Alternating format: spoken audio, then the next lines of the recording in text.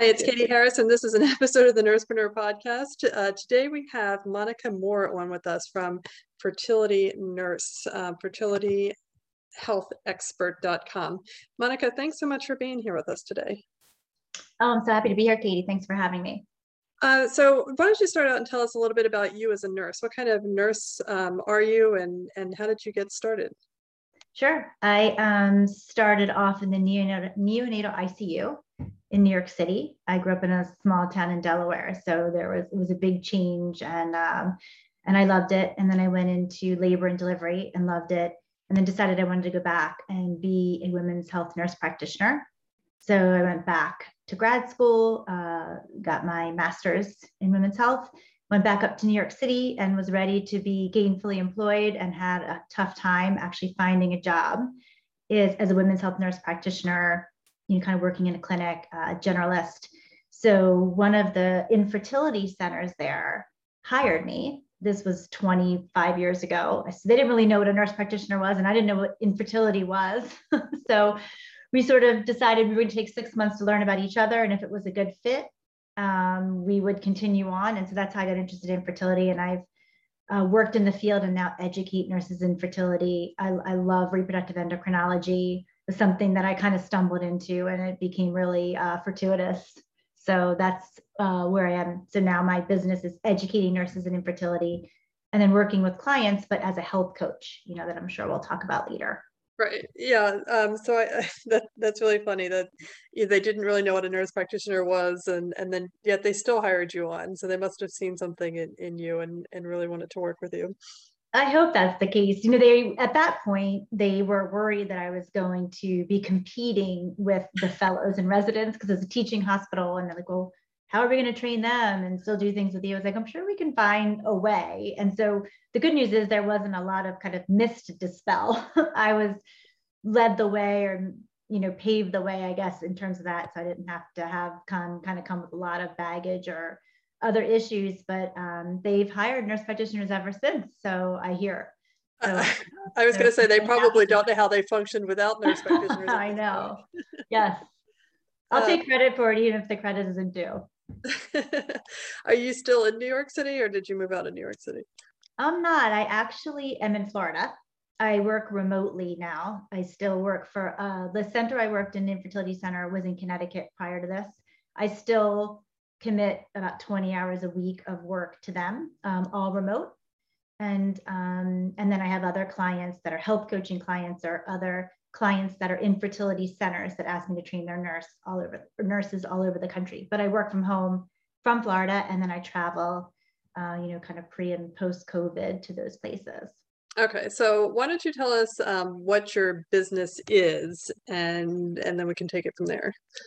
It's called Fertile Health, and my website is fertilihealthexpert.com. And it really has two kind of interrelated, separate but interrelated arms.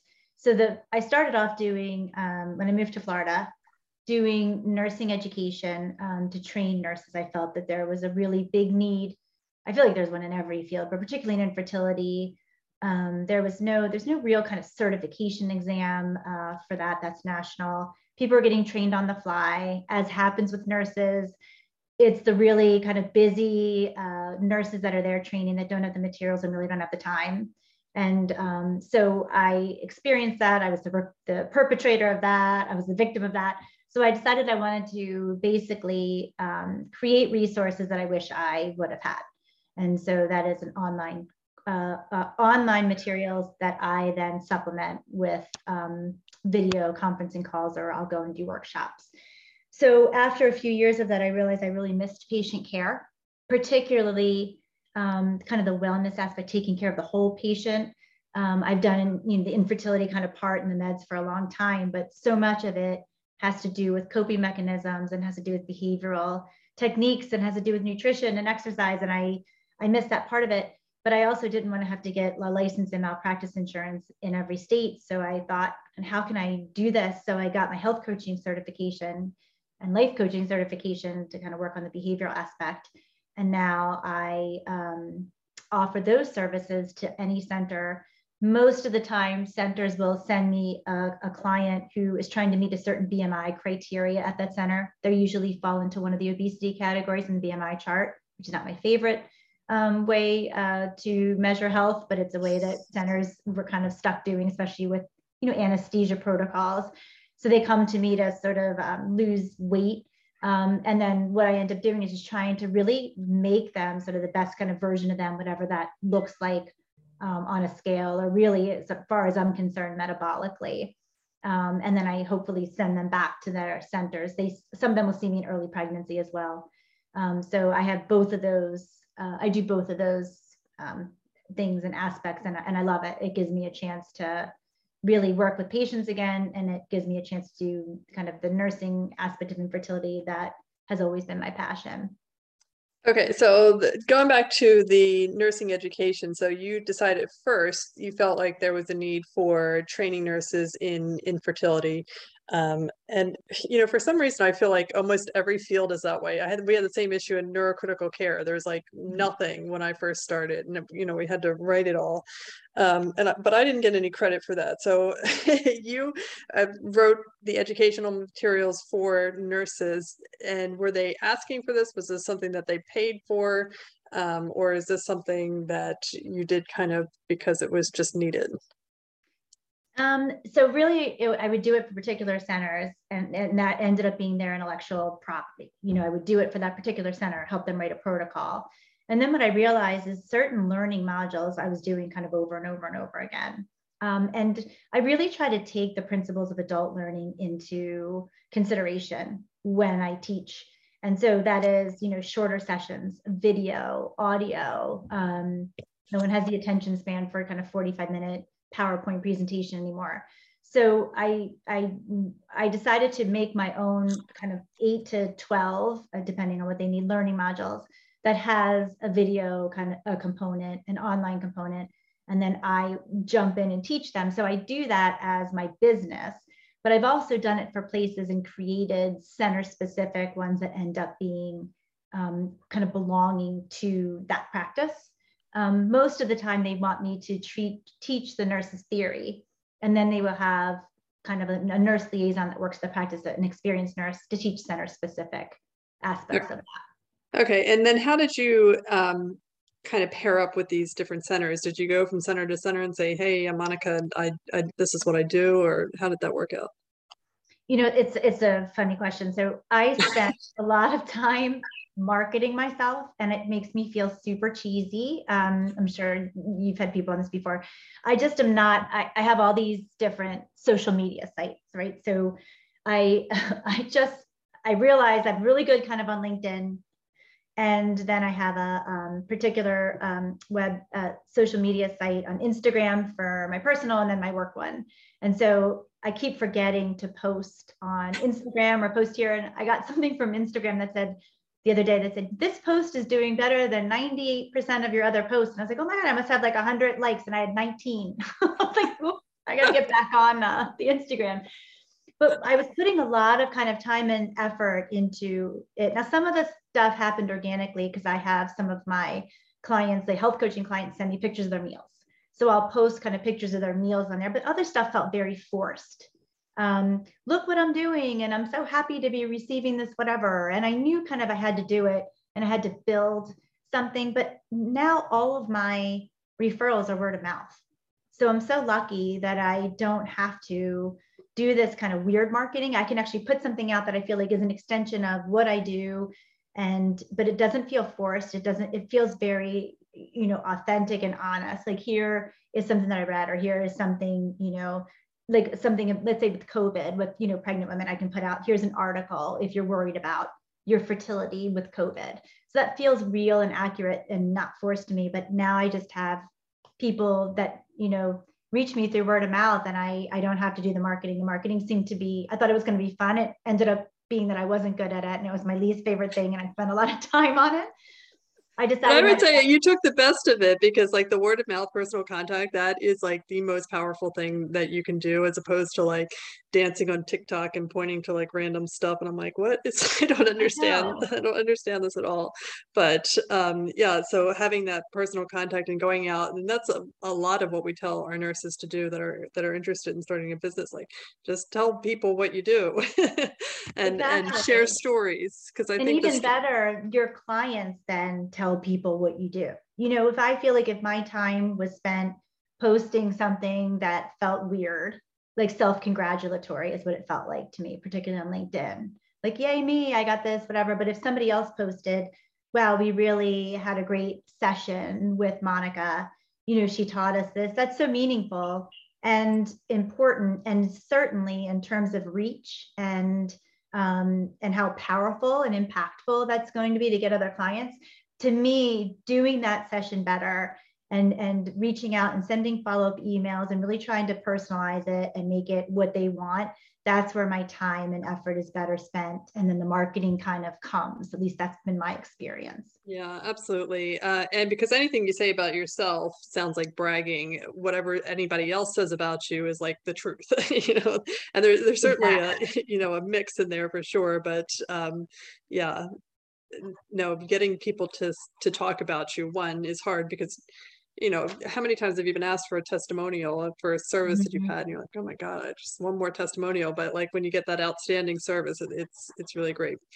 All right, so and when did you start that the nursing education piece? That was so you've been a nurse practitioner for over 20 years. When did you Mhm. start working on the nursing education piece and marketing that? That's been almost 10 years, Oh, 10. Okay. 2012. So I knew when I moved to Florida, I had looked at a couple infertility centers here to work there. And there was just something that was telling me, first of all, my experience in Connecticut with the staff and colleagues was so amazing that I was like, this bar has been set too high. I don't want to go some other place and compare it with my colleagues and people there. And then I was, you know, I talked to my husband about it as well. And I was like, he's like, this is the time to actually try something new. We moved to Florida for a different quality of life, you know, to have a street for my, you know, kids to play on. So it's like sort of like, don't try to recreate the same thing there here. I feel like that felt going backwards to me. So I started it then. I still worked, you know, like I said, as a nurse, and I did coverage in Connecticut so that because I didn't have enough clients yet. And then I was able to, in that 10 years, to build enough of a base that I have enough clients now that I train their nurses. I think what happens sometimes too is a nurse will meet me at a conference or hear me talk at a conference, and they go back to their workplace and they talk to whoever is in charge of being able to pay for somebody to come in. Like, we met her and we think she's great and we really want to have these services and this would be great. And they call me and then I'm like, okay, here's my fee. And the doctor's like, oh, or I'm like, Wait, yeah, we have there's to a pay you? fee. There's a fee. And at first I thought about lowering my fee. And then I thought about, well, maybe I'll just do a free session. And then I decided not to do that. That becomes a slippery slope and it sets a precedent. And I'm worth it at this point. It's kind of like, I think when you've done it for a while, you have the billable hours. Like, I know that my hours are worth that at that point. So they're unwilling to pay. And I realized, there's different reasons, but the nurses would be so excited. And then I would have that. And that in the beginning was a little discouraging. But I really felt strongly that I wasn't going to change how much I charged or what I ended up doing. And I'm glad in retrospect that I made that decision. Yeah, and a lot of times, because a lot of times it's not the price, it's more the message, right? And it forces you to kind of look and say, all right, well, what am I telling them that the outcome is, and what I'm offering, and that's all marketing as well. Because if they think you're going to come in and do like a little in service, yeah, that sounds like that would something be free. If you're going to come in and change the way everybody practices, like that is not a free thing, and if you give that away, they won't appreciate it at all. Exactly. Exactly. I feel like it sends the wrong message and it's somewhat devaluing, not just to me, but then anyone else that would end up doing that. Yeah, absolutely. Okay, so then you, at what point did you transition into health coaching, and why did you do that? That was I guess that was only about 2 years ago. And when I was working in Connecticut, I really helped with people who are what's called third parties. So somebody donated their eggs or someone carried somebody else's pregnancy. And it was a good role for me to have working remotely because most of those clients were all over the US. So it wasn't like they were used to seeing a nurse in the office. So it was really about coordinating care. And I loved doing it and I liked the patient care part. And then they started to hire really for that position to be more in the office. And so I started doing more nursing stuff, more policies and procedures, which is not my good thing. I actually have another friend that I asked to help me with that. And then I was like, I really miss patient care. How can I do this? And how can I help patients in all other states? And when I looked into it, it just became prohibitively expensive to do as a nurse, to give medical advice. And I realized what I really liked was helping people. And what I missed as a nurse and I didn't have time for was talking to people with polycystic ovarian syndrome, which is one of my passions, or talking to people about their weight and doing it in a very sensitive way where it's really about health. And weight is just a measurement of health. And you don't, as a busy nurse, you can't really talk about it. You can't dive into it. And for some people, it's such an uncomfortable conversation that it's not done well, mostly because we care so much, but due to our discomfort, we don't do it well. So I looked into health coaching to really kind of learn the stuff that I didn't know. And then I realized this is a way to help patients everywhere. And so then I would go to a conference and meet and talk to people and they'd say, can we send this person to you? Because we sort of don't know, what to do or how to help them, or we want to help them, but we don't have the time, or we don't have the materials. And I talk to people usually weekly in the beginning, give some support and accountability. And then I found that filled my need for the patient care aspect that I realized I was missing. Where did you get your health coaching certificate? Through Health Coach Institute. So it's HCI, it's all online. And with it, you get a life coaching certificate, which sounded really like weird to me. I was like, I don't want to do this or be called this, like, what is that? And I can tell you, I use the information of life coaching more almost than the health coaching, because it really has to do with, like I said, behavioral coping mechanisms, even helping my regular infertility clients and nurses. A lot of times with the nurses, when I teach the pregnancy module, there's always what happens when the pregnancy doesn't work out. How do you have a difficult conversation? And I role play with them because this is adult learning, right? They want to actually be in it. They don't want to just hear me talk about it. So we literally role play. We're on the client that they have to give the bad news to. And so I realized that they call me and they would call me. And when they say something, it's very short or abrupt because of their discomfort. So then I use some of the behavioral techniques that I learned in life coaching to talk about how to have a difficult conversation, how to get information to people, how to support people, how to work with adults in both as clients and, as colleagues. And so it really helped me when originally I kind of like laughed it off. To learn all of those aspects, really, I found very helpful, working with emotions and habits, neuroplasticity, behaviors, all of that stuff. I always find fascinating. My real passion is really diminishing weight bias or anti-fat bias in healthcare settings. And it gives me an opportunity, both of these, to talk about that. I always talk about weight in every one of my talks with nurses. And when I have my clients, most of them that are in an obesity category, we really, really talk about taking care of themselves. But for me, it's teaching healthcare providers about really having that sensitivity towards someone who looks a certain way or is in a bigger body. Many of them have been biased for decades against. Yeah, and I think that's so important. And nurses definitely get those skills in the therapeutic communication. They're not to the extent that we need it, because some of these uncomfortable conversations that we have to have with people, like you said, it's something that we just avoid. But I think we're 1,000 times better than the medical school that hasn't gotten any of that. They don't learn how to talk to people. So we're ahead of the curve, but still a long way to go in helping people to make a change, because like you said, that being just a marker of health, and being able to talk about it in a sensitive way is so important. I love your description of life coaching. I think life coaching has gotten a really just kind of like bad rap. in terms of it being like kind of a woo-woo weirdo type of thing. But what you just said about behavioral and relationships and working with emotions, that is so, so, so important. And so, you know, without labeling yourself as a life coach, you work as a life coach and really make a difference with people. So I think that's awesome. And I love how you've done that. It's so professional. You come off very well, and just very credible and authoritative. So that's awesome. So now what do you offer? How do you work with clients? Do you work with them one-on-one? Do you do groups? Do you have courses? That has been an iteration. There's been a lot of pivots. I found that I wanted to make this course, and I found that I was reading a lot about how to make a course and not making a course. I'm like, there's a lot of input and no output. I just was talking to a colleague about that the other day. So I was like, I'm just going to do it. It's not going to be perfect. It's not going to look good at first, but I need to get the information on there. So I made a course.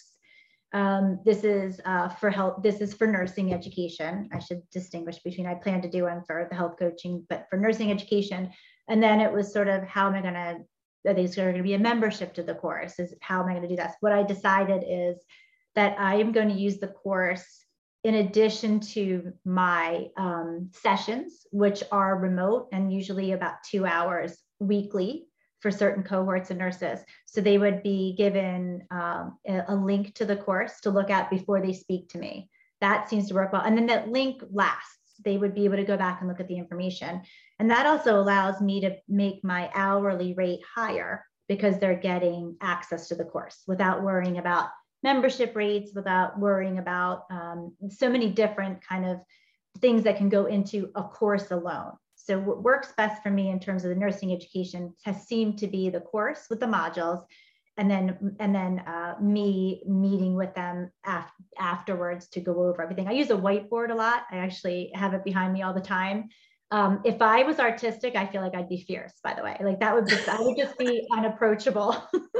But I'm not artistic. So I've actually decided also that for me, there's certain aspects of what I do that are worth spending money in outsourcing. One of them is I have a really good graphic designer who makes pictures for me. As you can imagine, in women's health, there's a lot of images that have to be made. He makes pictures for me and my slides. And then I have my computer IT kind of back end guy that I pay each month. And he helps keep my site up fast. And he's also helped me kind of develop the course as well. So those two things for me are worth outsourcing and worth the monthly fee. So that's what my nursing education looks like. Somebody reaches out to me. I give them a contract. We agree. And then we do these nursing sessions with these cohorts of nurses that, let's say, every Wednesday from 2 to 4. So the previous week, they get the materials, which is a link to that course's module. And then, which includes video, it includes PDF of articles I wrote, and it includes blog posts that I wrote. It includes little quick snippets of YouTube videos that I have got permission to use that are helpful. And then I will meet with them like that Wednesday, and I usually just use the whiteboard and sometimes some slides because I assume that they've read the information. For the health coaching clients, a little bit different. So they get referred to me. I talk to them about my rates, assuming that they are interested. I send them an intake form, which is about 5 pages of what they're doing now. I never assume that because someone looks or has a certain weight that they're not exercising. And I think that's another myth that is dispelled. Many of them send me back these questionnaires where they eat better than I do and move more than I do. They just have a history of weight cycling and a genetic disposition toward holding on to weight. And so I never assume anything when I talk to people. And then I talk to them weekly with Zoom in the beginning. I find that in the very beginning, when I go 2 weeks or 3 weeks, they haven't had enough support to build a habit or to change a habit. And then I'll go to every other week or sometimes monthly with some of my long-term patients. I usually have them by 3 sessions at a time. And I find that most people need between at least 6 and 9 sessions. Often I probably have people that probably half the people that I work with me for 9 sessions, and the other half I'm still working with. They talk to me like once a month, or even if they're pregnant and they just want to kind of go over and make sure that they have some support and accountability. A lot of them, it's helping them deal and cope with infertility, where the stressor has been on the same bar as those who go through cancer treatments, the same loss of agency and self-efficacy and learned helplessness. And for many of these women who are career smart women, they haven't experienced this before. So it's very new to them, and teaching them how to cope and how to find that in other aspects of their life has been valuable, I think. Yeah, and that's really powerful too. And I had a nurse who was really interested, and she had infertility issues as well. And that feeling carried over into, after the baby's born, and, even years later, just like, you know, of having these coping issues and dealing, and she wanted to help moms in that postpartum period to understand that, like the infertility issues don't have to carry over for the rest of your life. It's not your fault, and so it was very Oh, interesting. I would love to meet her. That's amazing. What a great resource she would be to the people that I work with, and to me. That sounds amazing. All right, so what else, like, what do you think is, like, what is the big picture for you, for your business? Where is this going? Where do you want to see, like, any big changes, or, kind of status quo for 2022 coming up, and what are you looking to do? For me, I just need to feel like there's always somewhere to grow. There needs to always be growth. That's what's important to me. And how I define growth is different. Sometimes it's financial. Sometimes it's having quality of life and having things run on their own for a little while. So I can go on a vacation for 2 weeks and not have to keep checking in. I don't think I've been able to do that, probably for 20 years. So to be able to have that happen, it's like, okay, I can have this run itself. I'd love to hire a couple of people to be instructors so that they would just kind of follow the course and I would have everything copyrighted. I'd love to be able to get CEUs for my course. I don't know if you've ever tried to do that. It's like having another child. It is like getting another degree. So I start doing that and I was like, I'm going to find some college student who wants to do a study or who needs to get like independent study credits to do that for me. So for me, it's always feeling like there's some area of growth, and what that area is always differs. Like, so during COVID, I collaborated with some colleagues, and we, on Thursdays when the infertility center shut down, which was unheard of, we would have these national nursing like meetings where we would have all these experts get on and talk to people on a Thursday for an hour because the nurses never had time for that. So I met all these like great people doing that. So for me during COVID, that felt like growth. That felt like a really good kind of experience. So I don't really have I found that when I have a set of rules or a manual about where I should be, I disappoint myself.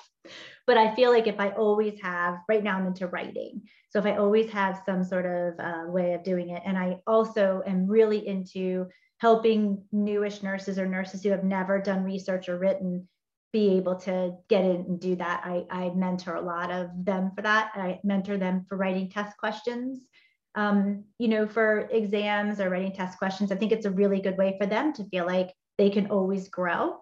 They didn't realize these are other things that they could do with nursing, so they stay in the field and avoid burnout. Yeah, and I think that's an important characteristic, especially of entrepreneurs too, because at some level we're almost unemployable because we're always kind of like looking to do the next thing and the next thing and the next thing, and your employer wants you to kind of like stay in your lane and not grow, so to speak. So yeah, that's awesome. And I love the idea of getting instructors in there. That would be amazing. And yeah, the CEUs. That's one of the reasons that we haven't pursued it, just because it's like, oh my gosh, it's so really painful. daunting. I mean, yeah, it's a lot of work and just really daunting. And so I'm like, that might be one of those outsourcing things that comes along. When I get all my slides and I pay my graphic designer off, I might go on like Fiverr, one of those places, and be like, I need somebody to set the CE. That might be worth the money. Yeah, well, when you find that person, please email me. I would hire them. I would be happy to. I will be happy to. All right, Monica. So, why don't you just let people know if they want to contact you or get in touch with you? How do they find you, and what would they do? So fertilehealthexpert.com is my website. I have blog posts that are helpful for both if you are interested in optimizing your health or infertility or reproductive endocrinology, pregnancy and pregnancy loss, weight, PCOS is all on there. And then I am on social media. Fertile Health Expert I am at Instagram, which is not clearly, as I mentioned, very robust, but I do post there. I'm probably at 21 likes now, after I've moved that. And then LinkedIn, I post a lot as well. Really, I like to post articles or send links to articles that I find that would be helpful for other people to be able to just get direct access to. I always find that I'm so appreciative of somebody's like, this great article came out, and then I can click on it and get that. So I do LinkedIn. And that is, I think that's under it's either under Monica Moore, I have to look, or Fertile Health LLC, I believe is my LinkedIn. Awesome. All right. Well, thank you so much for sharing this with us. Thanks for having me. It was great. I love your podcast. I've listened to a lot of episodes up till now. I love what you're doing for nurses and just making us feel like we can achieve kind of anything. Thanks.